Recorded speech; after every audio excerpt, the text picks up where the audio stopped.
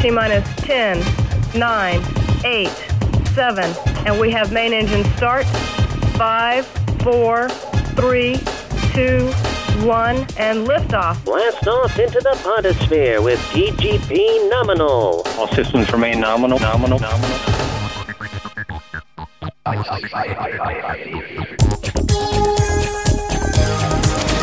Hello everybody and welcome to TGP Nominal, your monthly look at all things science fact and science fiction. We've got a special show lined up and the show wouldn't be the same without a certain person, and that would be John Berger. How you doing, sir? The show would be better without me. What are you talking about?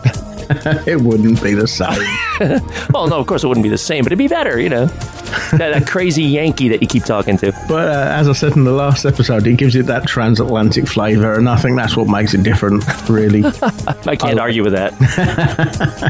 So, as I say, it's a special show. What we plan on doing is talk to you a little bit about things that have been happening in the world of Comic-Con, because there's been a lot of them lately, hasn't there, John? Science fiction. Yeah, and obviously the big one has been the San Diego Comic-Con, and following that we had the London Film and Comic-Con. So I thought we'd just talk about that for a little while. So let's get started.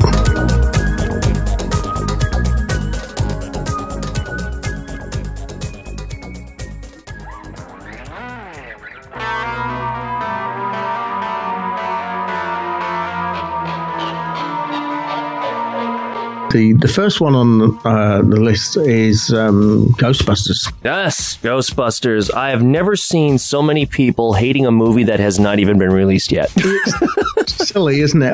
I mean, I just hope they don't ruin the memory of the original, because it is one of my favourite films of all time. You know, but a friend of mine made a good point with all the people who are getting upset by this, and why are you bringing in all women? That's just political correctness and blah, blah, blah, blah. You know, none of this is going to make the original go away. No one's going to be forced to watch this new Ghostbusters. You don't want to see it? Fine. Go grab your copy off the shelf, or, you know, stream it or whatever, and you can always enjoy the original version. And if this turns out to be a bomb, which I honestly don't think it's going to happen. But if this one bombs, well, it bombs, you know, and if it does well, it doesn't eliminate the original. No, and there's also talk of the another version as well, isn't there? The one with they were talking recently about maybe Chris Pratt being involved in. Yeah, that just came out in the past few days, and they are talking about an all-male version to work in conjunction, not in conjunction, but be in the same universe, shall we say, as this new all-female reboot. So it looks like they're going to try to run them, you know, side by side, sort of.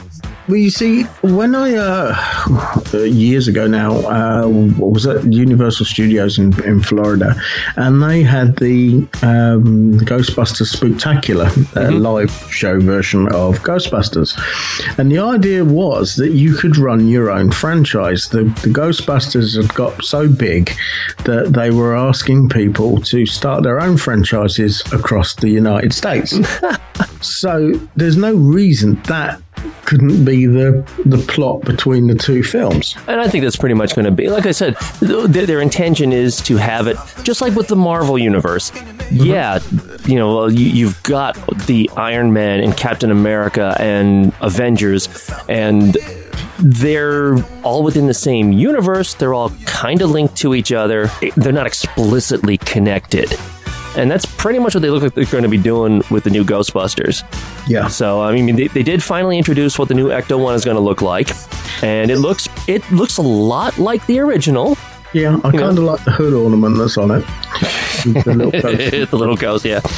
But it does look a lot like the Ecto-1. I think one of the things that also gave it some flack is the first picture that they released of the four leads.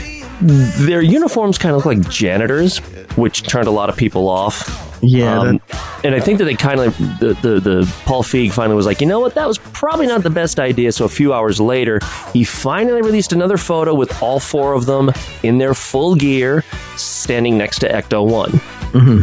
And it's just, I mean, that was a big thing at Comic-Con, and I'm looking forward to it. I'll give it a chance. Yeah. I'll give it a chance. I'm not one of the instant haters. I mean, a lot of people didn't like Ghostbusters 2. Well, that's another story. I kind of liked it. It was cheesy. I liked it. Well, yeah. Well, I mean, you could always argue that the first one was too, in its own way. But actually, it's kind of funny, not related to Comic-Con, but related to what you're saying. I just saw an article, and I've actually got it set up for my next podcast. And for those of you who don't know, that's widescreen.org. Thank you very much.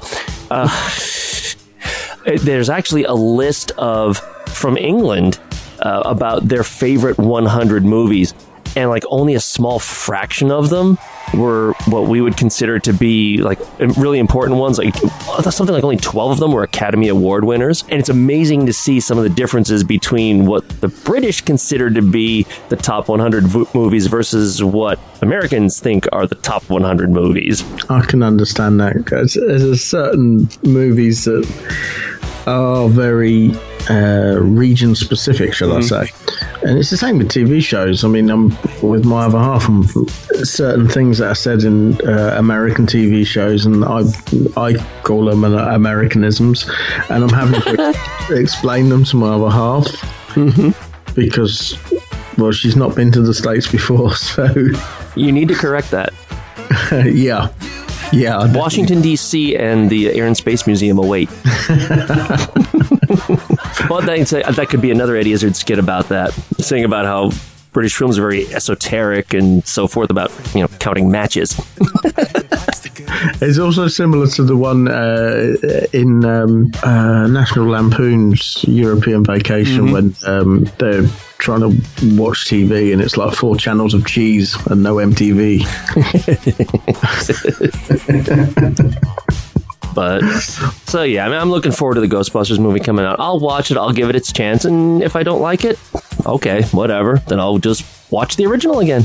Yeah, I mean, it's a bit different over here because a lot of the ladies that are actually in the movie, the actresses that are in the movie, they're very well known in America for being on shows like Saturday Night Live, right. And we don't actually have that over here. So, well, yeah, I mean, so it is interesting to see how that'll work. But so, you know what? These kind of movies do really, really well overseas anyway. Yeah, but it's a big franchise, isn't it? It's a big franchise. It's a well-known franchise. And I remember reading an article a while ago that was actually kind of humbling as to why so many movies get released overseas first, whereas they used to be released over here first. And one of the reasons, the main reason, is because we've pretty much become very particular. And if we don't like something, we will say so. And what they found out was that movies that were coming over here, we would have a different expectation than the rest of the world. So a movie had come out over here, and it wouldn't meet our expectations. So all of a sudden it goes online, and these American reviews come out, and it's not very flattering. So they found out that was actually having a negative impact when the movie released overseas. But because most other places are not as anal retentive as we are, movies would be released overseas first, do really, really well. So then all of a sudden you'd get all the positive reviews, and then it would be released over here, and it wouldn't be as negatively viewed. Oh, right, okay. Which I read that, I was like, you know what? I get that. I understand that. I don't like it because that means that we have to wait for our movies, but I get it. So it would not surprise me that even though Ghostbusters is well established and so forth, that it wouldn't surprise me if it still does really, really well overseas. And there was even an article just the other day about how many movies bombed by definition here in the States, but actually were saved financially just because they did really well overseas. And that's like John something from Mars. Oh my God, I can't believe I can't remember that. The big Disney bomb. Oh, I'm so ashamed. John Carter. John Carter, yeah. Did not do well over here, but it did well overseas. All right. Stuff like that. I was looking at these movies like, yeah, that movie did not do well. Oh, wow, it made that much money overseas? Wow. So I'm really not worried about the Ghostbusters reboot. And I think just out of curiosity, enough people are going to go and see it. I think I probably will. I'm going to have to watch it with an open mind, I think. Yeah. It'd be interesting to see somebody else's take on it. It's one of these things I didn't know quite what to make of it when I found it was an all-female cast. But when you hear that they are people that were on Saturday Night Live, which is exactly how the other Ghostbusters was made from people from Saturday Night Live. That's very true. All of them except for, the fourth one. Can't remember his name. Ernie Hudson. Yeah. Yeah, because you're right. Yeah, all the others were Saturday Night Live or National Lampoon or, some way related to that. Yeah. So, yeah, you're right. So it's quite a good omen in that respect, I think. And I think Paul Feig knows what he's up against. And he knows that if this is either going to work or it's going to fail spectacularly. So, and I think he knows that. So I'm not too worried about it at this point. We'll wait to see when it comes out. Definitely. The next one on the list is the Deadpool trailer. I want this movie so badly. It's a strange one, isn't it? Because it's going to be an R-rated film, isn't it? Yes, it's going to be the first Marvel R-rated superhero film, but it has to be to really be Deadpool. It couldn't be any other way, could it? It's going to be loaded with profanity. There's going to be some level of gore to it, but when that original test thing leaked or was released, however you want to look at it, I honestly still believe that somebody at 20th Century Fox released it just to put a feeler out there and then said, oh no, somebody leaked it. When it just got the response that it got, they're just like, yeah, okay, you know what? They've been asking for this. We've released this thing. They've proven they want it. Let's do it. I got to see the clip and it's amazing. It is so Deadpool. And I've never read the Deadpool comics. I just know enough about his history and how he's supposed to be that I want to see this movie so badly. For me, it's how a superhero movie should be anyway, because I find that a lot of them too clean cut, and a lot of these guys are not clean cut. No. Especially Deadpool. I mean, he was the first really big superhero. He's mouthy, he's sarcastic, he breaks the fourth wall constantly. I mean, some of the comics that I have seen, he'll break the fourth wall, but then the people that he's talking to are like, what are you talking about? Because they don't realize that there is those characters don't realize that there's a fourth wall.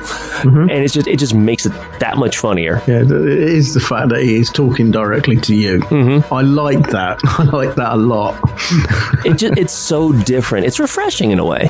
Very much so. So, and to those of you who haven't seen it yet, well, that's because there hasn't been an official release of this trailer, and that's another sticking point with me. And there's finally a lot of people saying, you know what, this stuff about Comic-Con not streaming their sessions live, this has to end. And I'm just thinking to myself, we are the fans who couldn't get to Comic-Con. Yeah. We want to see this. We won't care if it's not completed. And that was the one thing that Ryan Reynolds came out afterwards and said that the reason why they didn't release it publicly is that they said that the special effects and so forth for that particular segment weren't finished yet. And I'm just sitting there thinking, I don't give a rat's rear end. Just put in there that this is incomplete footage. We won't care. And what we saw was just amazing. With the live streaming, it worked so well at Star Wars Celebration. That is the one thing that the people at Lucasfilm and J.J. Abrams, they get. They know the fans want to see this. So as soon as they show it at Comic-Con, they release it on the internet, which is brilliant. Absolutely brilliant stuff. I'm a big video gamer, so I go to PAX East just about every year. And all the PAXs, they live stream the main sessions that go on. All right. And so even if you're not there, you can watch things as they're happening. It doesn't hurt anything. No video game company has come out and said, oh, this is a breach of trust or whatever. They'll show their previews and they'll have their panels and you just live stream it and it's all good. Comic-Con just doesn't seem to do that, and it's time for that to end. It really is. And just the fact that the Suicide Squad got leaked and then finally released, and the Deadpool thing got leaked and hasn't been released, but at least a statement's been made on it. It's time to stop this. This is where J.J. Abrams knows his audience. He knows it so well, and he's playing to us like crazy. Oh, yeah, that's for sure. What did you make of the Suicide Squad trailer? And that's just because I don't know enough about the Suicide Squad. I know people are not going to agree with this. I'm still not feeling Jared Leto as Joker. It's a bit bizarre, isn't it? It's a little bit on the side of Marilyn Manson, isn't it? And, for that environment, it might work. I don't know. There were some things in the trailer that actually were of interest. Like Will Smith's character saying, let's go save the Earth. And you see him hugging what I'm assuming is one of his children. I don't know. Mm-hmm. He's a bad guy who is trying to be a good guy. Yeah. That was kind of cool. Joker he's just psychotic. Yeah. No matter whatever role he's in, he's psychotic. He does not want to do good things. But I don't know. I need to see more of Suicide Squad before I feel yay or nay on that. Batman vs. Superman, I'm going to be there on that opening weekend. The trailer that they released at Comic-Con, I'm convinced now. And I no longer have any concerns about Ben Affleck being Batman. That trailer was freaking amazing as far as I'm concerned. It's very dark. You expect it to be dark. It was always going to be a clash of these two personas. And you can understand why Bruce is like he is about Superman. Yeah, I mean, let's face it, this is a sequel to The Man of Steel. This is a direct sequel to The Man of Steel, which was very dark in and of itself. Hopefully, as it goes on later, it'll start to become a little bit lighter. Because I know that for a while there was a big rumor that Warner Brothers pretty much had a no comedy rule because of Green Lantern, which I think is completely unfair, to be honest. Because I enjoyed Green Lantern. I'll say it. You can throw your digital tomatoes at me all you want. I enjoyed Green Lantern enough that I sat there, I ate my popcorn, I watched the movie, and I said, yeah, there were a lot of story and plot lines that were weak, but overall I enjoyed it. Well, it's escapism at the end of the day, isn't it? It was escapism, and it wasn't awful. As far as I'm concerned, it was not an awful movie. But I understand why that didn't do so well, and apparently that was the catalyst for the whole no humor rumor. But now they've come forth to say that humor is going to be a big part of the new DC universe. Which, okay, good. Let's have that. Oh, and actually, did you catch in the Deadpool trailer? He actually made fun of Green Lantern. Because for anyone who hasn't seen it, he's going in to undergo the procedure that turns him into Deadpool. And he's like, please, just don't give me a green uniform. And don't make it animated. Direct shots at Green Lantern. So it's like, kudos for Fox for doing that. That was funny. But the Batman v Superman, I probably watched that 8 or 9 times in a row. I was just like, this is amazing. Have you seen the photographs that have followed suit after that? Of what? I mean, there have been a lot of photos surrounding... Well, the ones of like the LexCorp building and... Oh, yeah. Which some people said it's like one of these children's games, like Funhouse or one of these kind of things. And I'm like, well, no, you think about it. If you go to one of the major corporations, Facebook or Google or one of those, it's open plan. They've got games and things going on. It's supposedly a fun place to work, isn't it? And that's probably the kind of image that he's trying to put across at the time. I mean, obviously, he does change.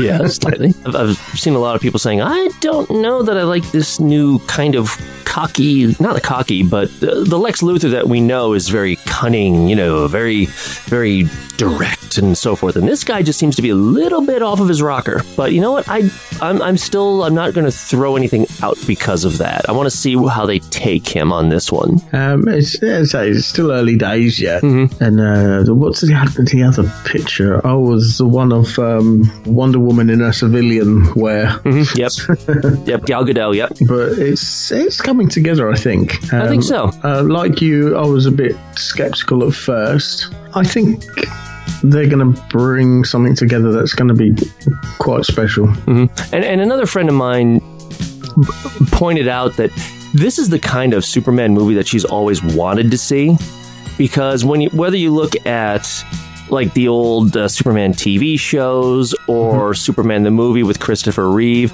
it's sort of like, hey, there's this superhero here, and everybody just kind of takes him for who he is. But in this case, it's what she thinks is going to be a bit more realistic, like, here's this guy who can fly and he can do all this, there are going to be nutcases in the world who take him as some kind of god. Yeah. And, as much as we'd like to think, no, yeah, that would happen. And it's interesting that they're having that kind of take on this as well. Batman and Superman have never gotten along, or they've never trusted each other, ever. No. I 'cause don't seriously think that Bruce Wayne has ever trusted anyone, and he's got reason to not trust anyone. well, that's true, but with Superman, and even specified in the trailer, he can destroy humanity without an issue. Yeah. And he's right, and that's been one of the things that's been going on since they started to pair them together, and Superman just doesn't trust Batman because Batman doesn't trust Superman. It's hard to trust someone who has absolutely no trust in you. Mm-hmm. So, and I get that. So it's going to be interesting to see how this plays out. I'm really eager to see this movie now. Yeah, I think it's going to be nothing like any of the other, especially the Batman side of it. It's not going to be like any Batman movie you've seen. No. As you say, for Superman, it's going to be a lot darker.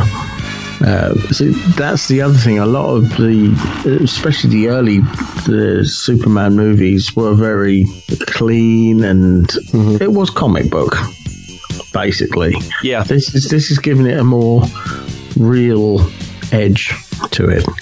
How it would be if it was in modern society. I think so. I mean, even Superman 2, when they showed the fighting in Metropolis, there wasn't that much capital damage. No. Okay, yeah, every now they might have flown through buildings and some debris fell and people got injured from that. And that's one thing, but you never really got any indication that people were critically wounded or anything like that. Whereas in Man of Steel, lots of people died. You're right, that is something that is more realistic. You would think, anyway. So I'm definitely eager to see it. Right, next on the list, we have Mr. Moffat's... Oh, dude, bring it. Bring it. Obviously, you have Sherlock and Doctor Who coming up. What did you make of the twist on Sherlock with the going back to the Victorian era? I think it's brilliant. Why not do it? Have some fun with it. It's like people who are going to criticize Sherlock for going back, and I don't know how they're going to do it. I'm guessing that it's either going to be them putting themselves in a flashback kind of situation, or Moffat's just going to say, whatever, this show's just going to take place back in Victorian times. But, to criticize this regardless for going back in time, you might as well criticize all those Star Trek episodes where in the holodeck they went back in time, for crying out loud. Yeah. It's just, I'm so pumped for this. And what's even better is the fact that, at least in a limited way, it's going to be shown theatrically. Yeah, they did that before, not with Sherlock, but they did it with Doctor Who for the 50th anniversary, did the big finale.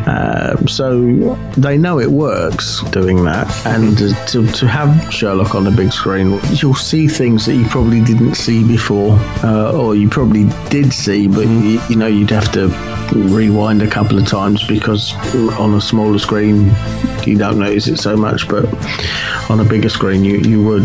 It's going to be different because the way it works with Sherlock, where they are quite often with the text messaging and things where you can see what's being said on the screen and all that kind of stuff. Being back in those era, it's going to be more from Sherlock's mind. Yeah. And you'll be actually more of how his mind works, or try to anyway, because I don't think anyone will really work out how his mind works. Well, he calls himself a high-functioning sociopath. He is pretty much that. Oh yeah, I'm just pumped for this. The only thing that saddens me two things about that whole panel that saddened me is that, number one, we won't see this until around Christmas of next year, and the admission that he hasn't even started to write season 4 yet. That was just a big Darth Vader no.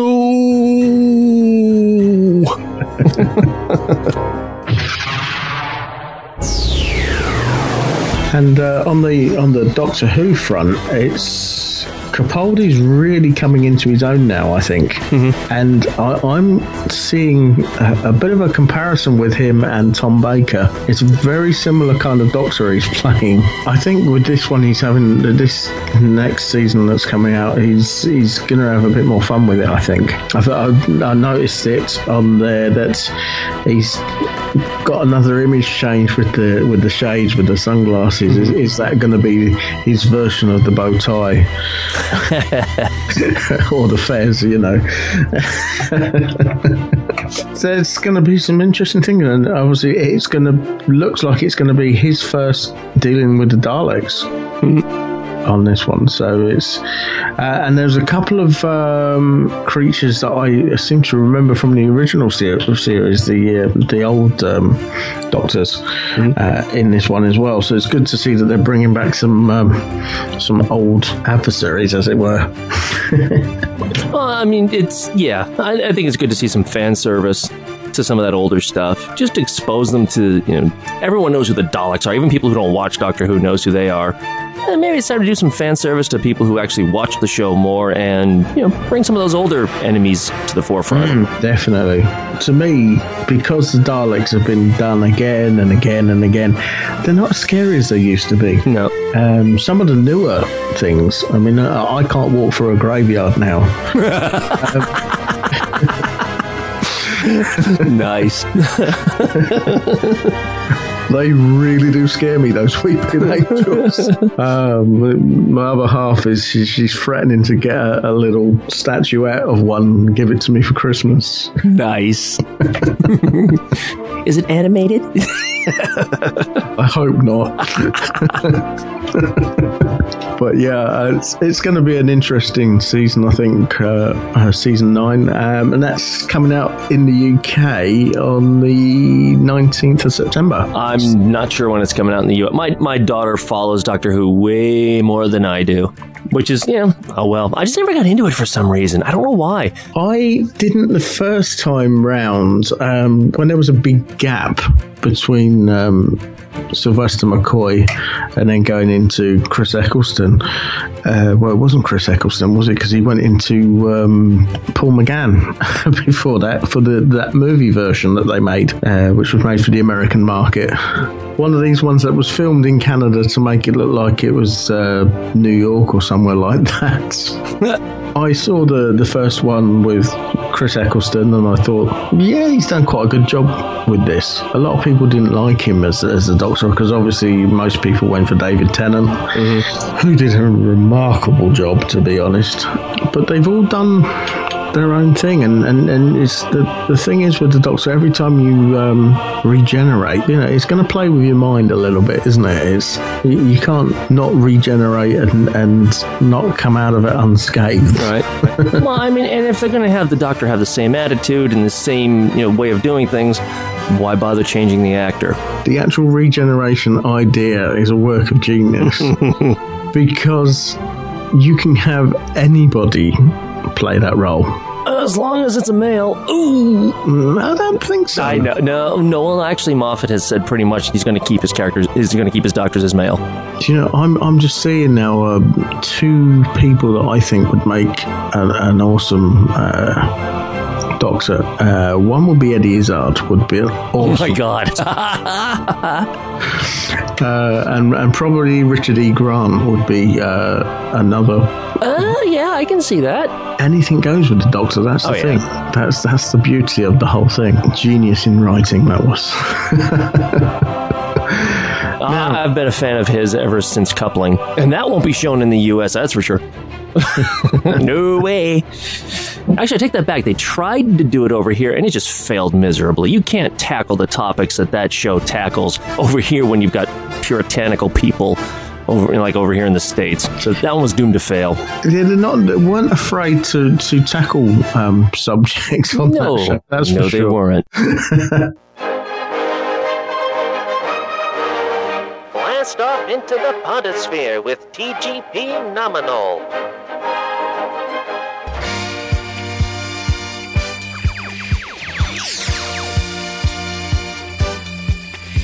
one of the biggest crowd pullers at the San Diego Comic-Con was the Star Wars panel. Oh, man. But we didn't learn a great deal from the panel. We didn't need to. Although we did find out the identity of one of the major players in the film, which was Donald Gleason's character. Gleason stated that during the panel that his character was called General Hux, and that he was in command of Starkiller Base. Which Star Wars fan will recognise Starkiller as the original surname of Luke Skywalker from 1975 screenplay. I don't think that by mentioning what was in the 3-minute clip that they showed, the behind-the-scenes clip, would be much of a spoiler, because I think pretty much everybody's probably seen that by now. I understand what he was doing there. He wasn't doing that to show anything new. He was doing that to reassure everybody that they've gone back to the original basics. Yeah. That this is not going to be the green screen filled mess that the prequels were. And that's entirely what this clip was about, saying, hey, this is real sets, real actors, practical effects. You know, that's what he was trying to push with that, because that's what everybody wanted. After the prequels, that's what we wanted. You had that bit with Peter Mayhew, where he said, you know, this is what it's about, going back to how it used to be. Yep.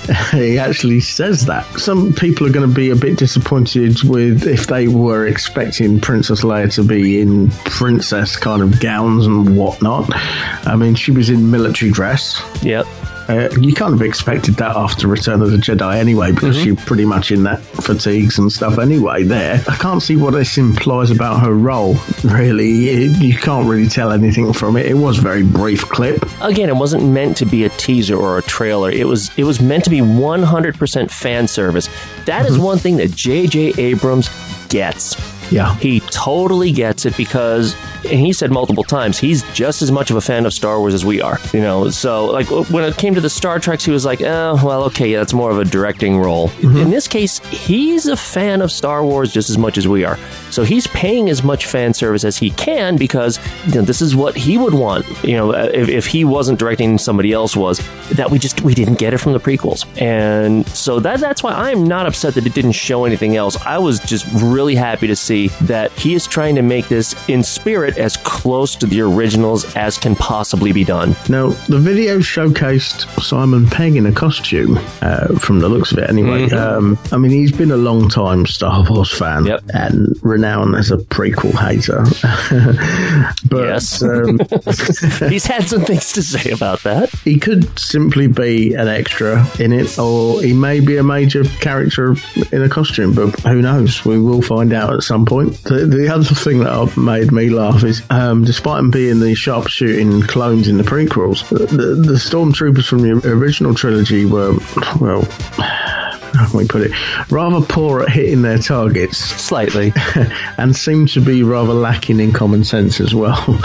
But what could potentially change in the new film for the troopers was using flamethrowers. Yeah. This is, they don't need partnership for that. They can just flame away. There you go. You know, hey, like a shotgun, what it doesn't have in distance, it makes up for in just the damage it can do. Yeah. But I loved what he did, and that whole thing at Comic-Con was just fan service. And especially with what he did afterward. That was just amazing. He also did before as well, because, you know, like they did with the pizza at yeah, that's right. He ordered pizza. For coffee and donuts, wasn't it? Yeah, because, I mean, people were waiting in line like the day before. And so, yeah, he bought pizza and other things for the fans who were waiting in line. What they offered on this one was they had the free concert afterwards, didn't they? That was just wow. The logistics of that must have been an absolute nightmare. Well, it's funny because they said that it was actually really orderly. Everybody was, they said that everybody was down there. They left Comic-Con and they walked down for however far away it was for this live concert. And something like, it only took like 45 minutes from what I read. It was really orderly. In fact, they said it was probably more orderly than getting people into the theater for the, for the actual panel. But could you imagine that you're there, you're just there to see J.J. Abrams and see Mark Hamill and all those other people, and suddenly it's like, oh yeah, so everybody who's here, we're going to take you out for a live concert of Star Wars music. Wow. Do we know what kind of thing, or was it actually a live orchestra? Oh yeah, absolutely. Hold on, I've got it right here. I believe it was the. Oh no, I have the name here. Hold on, let me find it. Here it is, the San Diego Symphony Orchestra. Oh right, oh yeah. Cool. Which is just, and they were escorted by First Order stormtroopers. Yeah, I heard this. In fact, it was kind of funny because J.J. Abrams had to apologize to Kevin Smith afterward, because Kevin Smith had a panel for one of his movies immediately after, and he and J.J. Abrams are good friends. They've been friends for a long time. But I guess he was hoping that some people would have been able to stay for his panel, and then he showed up for his panel, and it was 100% empty. Because everybody left for the live orchestra. The whole thing for the Star Wars panel was 100% fan service, and boy, did it work.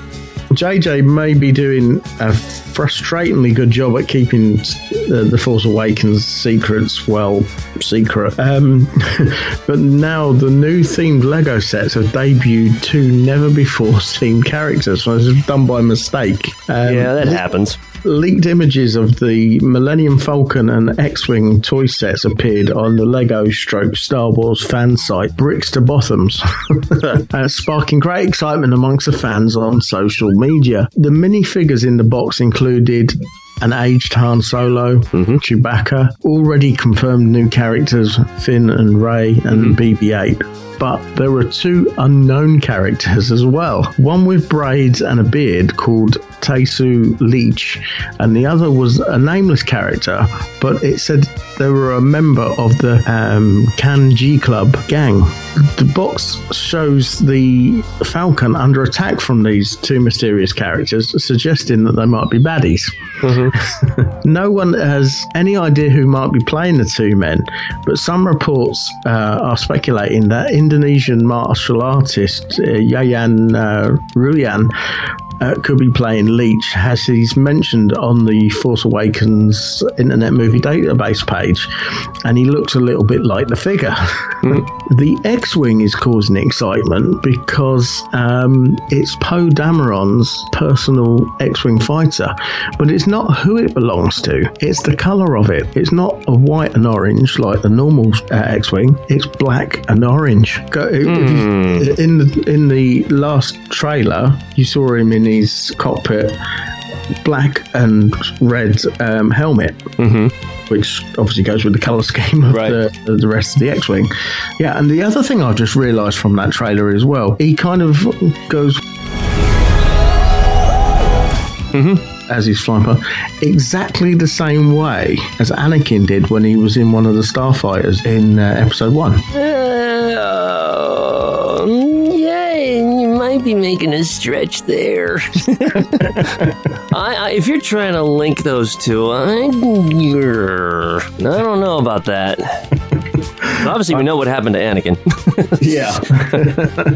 These things have come out now. There's also some of the minifigures with the X-Wing. Obviously, you've got Poe Dameron. You've got a couple of tech crew as well, and one of them's alien-looking. So, in Star Wars, imagine that. These things weren't supposed to come out. They put it on the site, forgetting that the minifigures were on there as well. They just wanted to show off the spacecraft, but it was like, oops. But you know what? The real fans aren't going to care. Just like with the Deadpool trailer and all the others, or even if it gives away something that it probably shouldn't have, the fans aren't going to care. They could tell me right now exactly how the movie's going to end, and I will make a prediction here. I'm going to bet that Han Solo dies in this one. I'm just going to put that out there. But they could tell me exactly what happens in the movie. I won't care. I will be there, and I will be shoving popcorn in my face, and I will be having a big smile the whole time. I will probably cry at some point.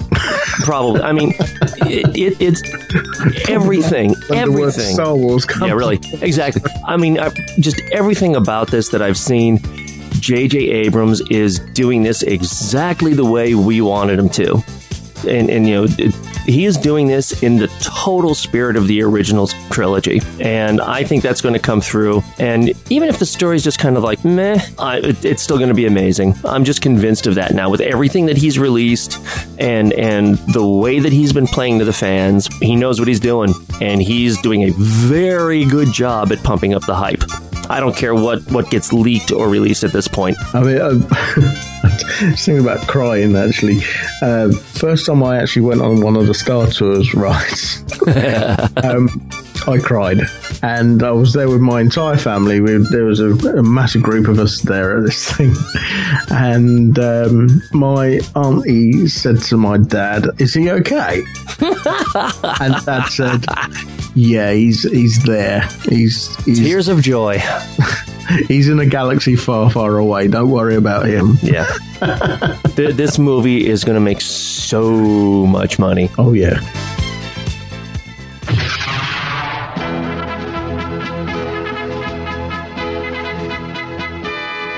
I'm just going to say 3 words to start the next story. Okay. And see what John's reaction will be. And those 3 words are Penfold, we're home. Yes. Yes, please. Bring it. Now, during San Diego Comic-Con, new additions to the cast of the revamped animated series Danger Mouse were revealed in the form of Lena Headey from Game of Thrones and Dread, and leading comedian and satirist, presenter and talk show host John Oliver. Lena Headey is set to provide her tones for a new character called Jeopardy Mouse, a sassy and stealthy American secret agent, the unseen star of the U.S. Secret Service. That's triggering a pet peeve of mine, where they hire British actors and actresses and then strip them of their British accent. Happens a lot. I don't get that. And of course, yes, I admit it. That's just one of those things with America. We love British accents. We love them. For whatever reason. I don't care. It's Danger Mouse. Bring her on. John Oliver will be breathing life into a character from the original series, mad scientist Wolf, Dr. Augustus P. Crumhorn III. Yes.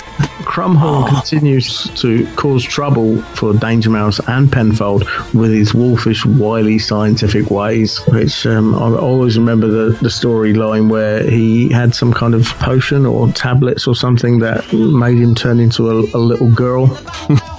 They sent Danger Mouse on a wild goose chase, which was quite amusing. Now, the news was announced at a special panel consisting of key members of the Danger Mouse production team, including lead writer Ben Ward, who was responsible for the award-winning TV show for kids called Horrible Histories. Now, Horrible Histories, well, pretty much says what it is, really. It's history, and it's done in a fun way. The humour in there is not really made for kids, but it's a kids' show, and that's exactly what Danger Mouse is all about. There's a lot of humour in there that isn't really for the kids. Mm-hmm.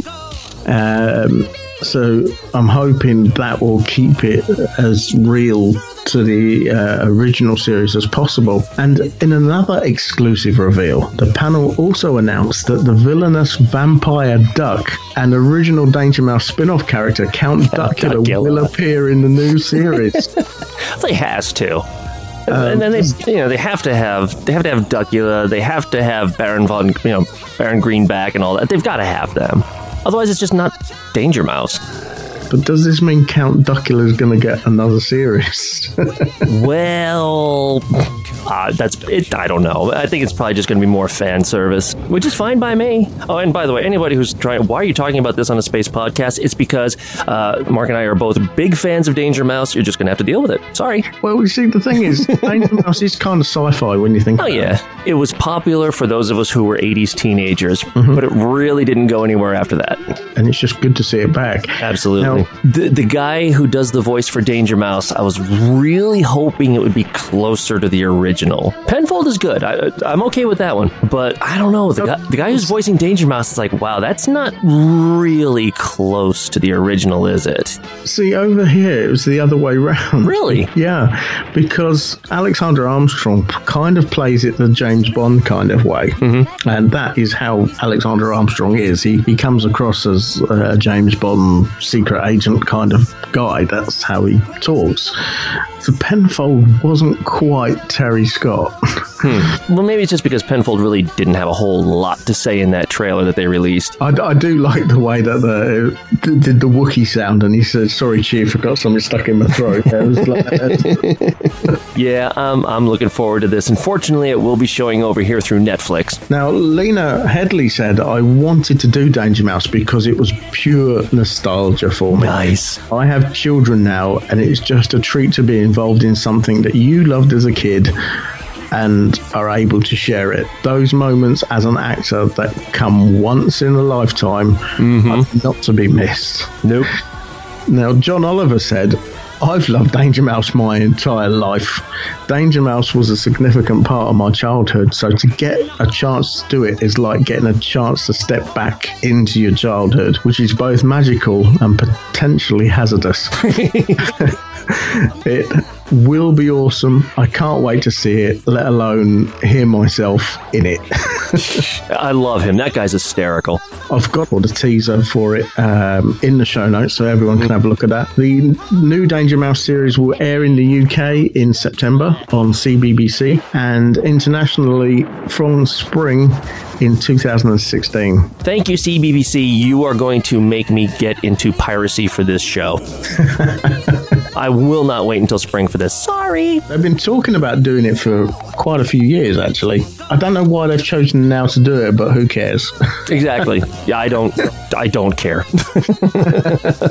They're more than welcome to bring this back. Now, it's not going to be a full run, though. Isn't it going to be just like 13 episodes to start? Yeah, I think the original series wasn't that long. The first series wasn't. Well, yeah, that's true. I think it was only like 6 or 7 episodes, but then they had how many? 167 episodes. Yeah, there were a lot.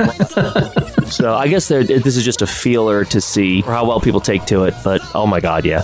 I'm pumped. I am pumped.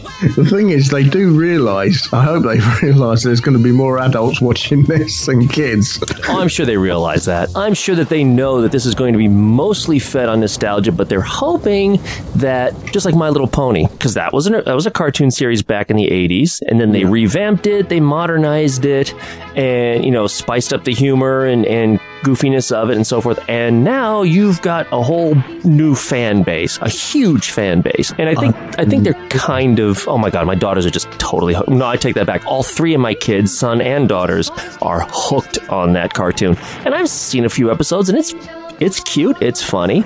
And I just think they're kind of hoping that this round of Danger Mouse takes the same kind of path. Yeah. And I will not have any problems if it does. As long as the humor's still there and, it's very sharp-witted, as it always was, I'll be happy with that. Just based on that trailer, they know what they have to do, and I think they're going to do it. Danger Mouse.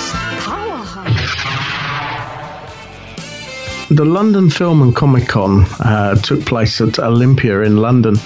This year's 3-day event was a huge event because it was chosen to host the Back to the Future 30th anniversary cast reunion.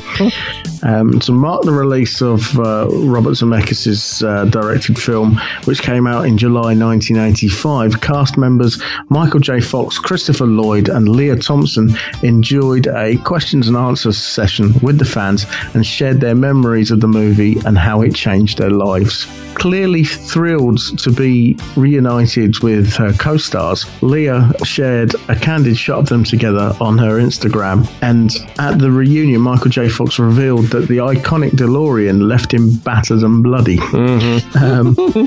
I wish I had a video, like a gag reel, of how many times I was hit by that freaking door. The DeLorean door, Fox said, take after take, it would go whack. The entrance wasn't the only problem. The car was also a nightmare to handle. even if you didn't need to get it up to 88 miles per hour.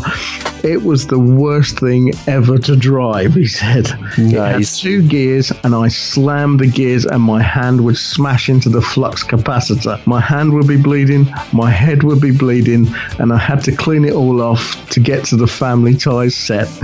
Nice.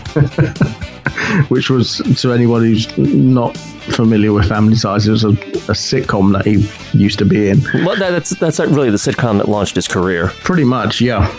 So, 'cause he was just brilliant in that show. The money it would take me to get back in that DeLorean is a lot, he concluded. Nice. Well, I don't know if they're going to offer it over there. They might, but they're going to be releasing it over here, and I've already pre-ordered it. It's going to be a special 30th anniversary Blu-ray set. It's going to have all 3 of the movies. Mm-hmm. It's going to have the animated series. Ooh. And, of course, behind the scenes and stuff like that. Mm-hmm. But the box is going to have a glowing flux capacitor to it. That's class. Yeah. It's just like, that's already been pre-ordered. Fox also paid tribute to the many fans he's been in contact with over the 3-day convention, saying he counted his most famous role amongst their number. Here you guys are, happily dressed as other people, other characters, crazy costumes and stuff, but you're the most genuine, real people I've ever met, he said to cheers from the crowd. I've met people with their heart on their sleeves, and they love what they are. They love being together and doing things they enjoy. And if that's a nerd, then that's what Marty McFly is. Yep. Actually, it's kind of funny because Bill Murray said the same kind of thing, because he had his own little panel at San Diego Comic-Con for an upcoming movie of his. Mm-hmm. And he said basically the same thing. He'd never been to a Comic-Con before. I wish I had the original quote, but I don't. And he was just blown away by just everyone and everything and how genuine it all felt. And I remember there was one, speaking to something that we were talking about earlier, a fan asked him, what his favorite role was, or something to that effect. And he did say that he had one role where he got to drive around the coolest car in Manhattan. So we know where he was paying some fan service there. Now, other highlights from the anniversary reunion included a message from actor Thomas F. Wilson, who played Biff Tannen in the movies. He couldn't attend the event. There was various photo opportunities, including an 1885 clock tower photo shoot in sepia, which was awesome. A 1955 clock tower, which was a green screen photo shoot with you in a 1955 style costume and a lightning strike in the background. A Gibson amp and guitar photo shoot with the cast. A DeLorean time machine photo shoot, obviously, and even a crowd sing-along of Earth Angel with Harry Walters Jr., who performed this song in the original movie. Other reunion cast members included Claudia Wells, who played the original Jennifer Parker, James Tolkien, who played Mr. Strickland. I didn't get his name, something McClure, who played Dave McFly. Obviously, we've mentioned Mark McClure. We've mentioned Harry Walters Jr., who played Marvin Berry.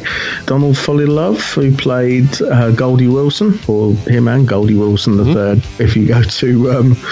Goldie Wilson. Jeffrey Weissman, who replaced Crispin Glover as young George McFly for the sequels. Francis Lee McCain, who played Stella Baines, Lorraine's mum. And Ricky Dean Logan, who played Data, one of Griff's gang members. You know, the one who had the chest plate that used to play the different sound effects? That's him. Now, the organisers of the event, Showmasters, in association with Team Fox, have created Up to 88, a charity to raise money and awareness for the Michael J. Fox Foundation. Up to 88 will run until the 21st of October 2015. Back to the Future Day. Yeah, slightly irrelevant day. The aim of Up to 88 is to channel the fan force of the Back to the Future movies and the amazing attendee following of Showmasters events. All this during a significant year in Back to the Future history. The target is to raise $88 through direct donations to the Up to 88 team page on the Team Fox website. Now, I'll include a link to the Up to 88 webpage in the show notes. There's also a link to the Back to the Future reunion and the Gremlins panels from London Film and Comic Con. Oh my God, Gremlins? Wow. Yeah. That is one of the very few instances where the sequel was so much better than the original. Yeah, to a degree, the humor was a lot better in the sequel. Well, I mean, the first one was just meant to kind of be a gross fest in a lot of ways. The second one had just such brilliant humor to it. This is one of the best movies I know of that you really could only enjoy in theaters because of the scene where they seem to cut the film reel. I remember I used to work at a local theater when they released that. My manager and I would actually look at the time and find out how long it was since the movie started and be like, oh, we got to get in there just for the scene where it looks like the film melted, just so we could hear the audience response. And that particular theater at the time was one of the few that had surround sound. So it sounded like the Gremlins were coming from the projection booth. Oh, that's brilliant. It was brilliant. Absolutely brilliant. And nowadays, you just really can't really... Yeah, you might understand that nowadays. But that was a kind of humor in Gremlins, too, that just blew... And then Tony Randall as the lead Gremlin. Oh, my God. That was a brilliant move. Now, was that civilized? No, clearly not. Fun, but in no sense civilized. Yeah, that is one of those movies where I could watch Gremlins 2 over and over again. First one, nope. But the thing I also like about Gremlins 2 is you had to watch it right to the end. Oh, yeah. It's because of Daffy Duck at the end. That was also a big fan service to Warner Brothers fans. You know, the Batman logo, for crying out loud. It's like, oh, wow. They had so much fun with that movie. I did enjoy the first one as well. Well, you just caught me off guard when you said that there was actually a panel for it. It's like, what? Well, basically, it was just Zach Galligan and the woman who played his mum. Oh. The panel. Oh, his mom. Okay. I was about to say, whoa, Phoebe Cates? What? No, apparently not. Oh, yeah, right. Going back to the Future, Leah Thompson still looks really good. Yes, she does. I've seen pictures of her recently. She's still... Yeah, she's still all that. I'm going back to Howard the Duck because I just remember... Oh, must you? I like Howard the Duck. I like some of the cheesier films. I think that makes one of you.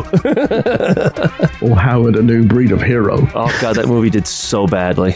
It certainly did. Not as badly as Hudson Hawk, I must admit. See, I enjoyed Hudson Hawk because I think that movie failed because a lot of people expected it to be another Bruce Willis, rah, rah, rah. And I just went in there with no expectations. And when you have that, I mean, come on, Danny Aiello and Bruce Willis singing, going to be swinging on a star while they're committing an invasion. That's funny. I was laughing my head off through that movie, but I think a lot of people just expected it to be Bruce Willis, Die Hard, and it wasn't. So they forget where he came from, though, you know what I mean? Because he was... Moonlighting, hello. Moonlighting, yeah, that wasn't exactly Die Hard, was it? No, it was totally ABC comedy. And really, with Howard the Duck, a lot of the problems, too, is that they really didn't have the technology to pull off what they wanted to pull off. No. They tried badly. If they did it now, they could probably do it. Wasn't there talk of him doing a reboot of that? That could also be why he had a little bit of a cameo in, was it Age of Ultron? Yeah. No, it was Guardians of the Galaxy. Yeah, it was. He had a little bit of a cameo in there, so there's some speculation that they might be doing that. Mm-hmm. Which, again, now with CGI, they could do it. Oh, yeah. But back in the mid-'80s, for the kind of detail that they wanted, no. Yeah, that's a shame, really, but yeah, I kind of enjoyed it. I guess it's like me with Green Lantern. Just take it for what it is and just sit back and enjoy it. Right. We've covered quite a lot of ground tonight, haven't we?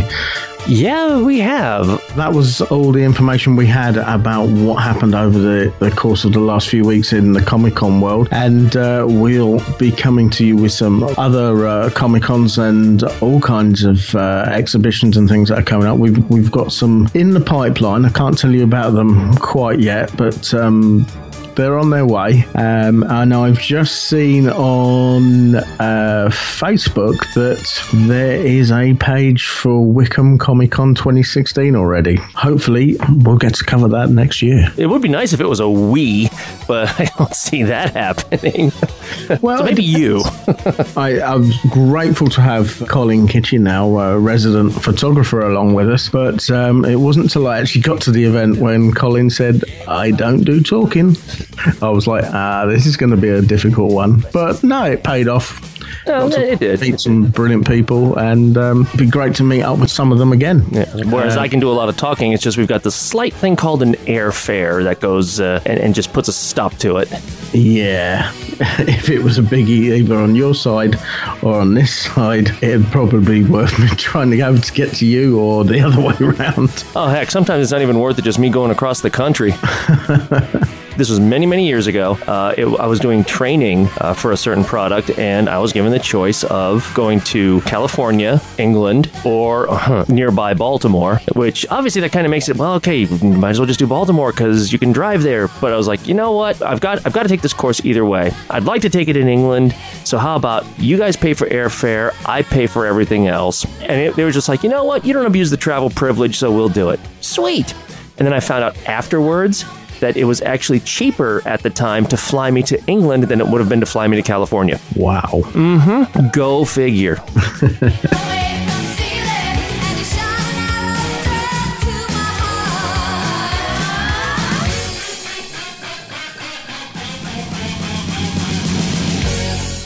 Spanhead Productions are a small independent sound recording company based in rural Hertfordshire. We specialise in creating content for all your podcasting needs, whether it be field recordings, vox pops, or capturing the atmosphere during social events. Editing is a very time-consuming job, so Spanhead Productions are on hand to take away some of the burden for you.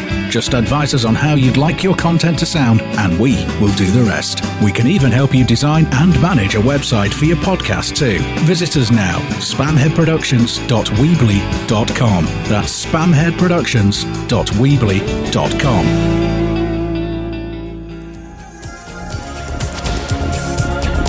I think it's about time we called it a day, really, because we've covered so much today. Well, it's interesting that you say that, because obviously we were talking off the air, offline, however, whatever euphemism you wish to use for it, about the podcast, each episode being quite long, which you can't disagree with that. So, those of you who are listening to this, what would you think about us splitting this up from one big monthly into two, semi-monthly? Shorter, we can cover topics a bit more recent between shows or however we do it. We're still not even out of our first year yet, so there's always some finagling and fine-tuning that we could do.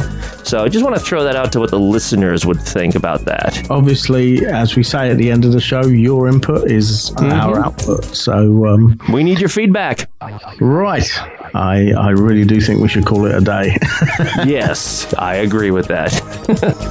So thanks for listening, everyone, and we'll speak to you again soon. Toodles! Well, that about wraps it up for this episode of TGP Nominal. Be sure to visit www.tgpnominal.weebly.com for the show notes for this or any other episode. Just look for the relevant tab on the menu. Let us know what you think of the show. Send an email to garbagepod@virginmedia.com. Because your input is our output. Or you can use the social media icons at the top of the page that include Twitter and Facebook. If you would like to subscribe to any of our podcasts, you can do so via iTunes, the RSS feed, and also TuneIn and Stitcher On Demand Radio. Don't forget to rate and review us. You can also listen to rebroadcasts of all our shows on the Awake Radio group.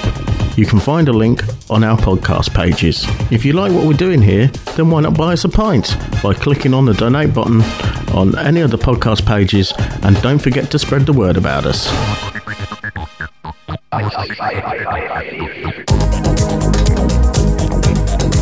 Station, this is Houston ACR. Thank you. That concludes the event.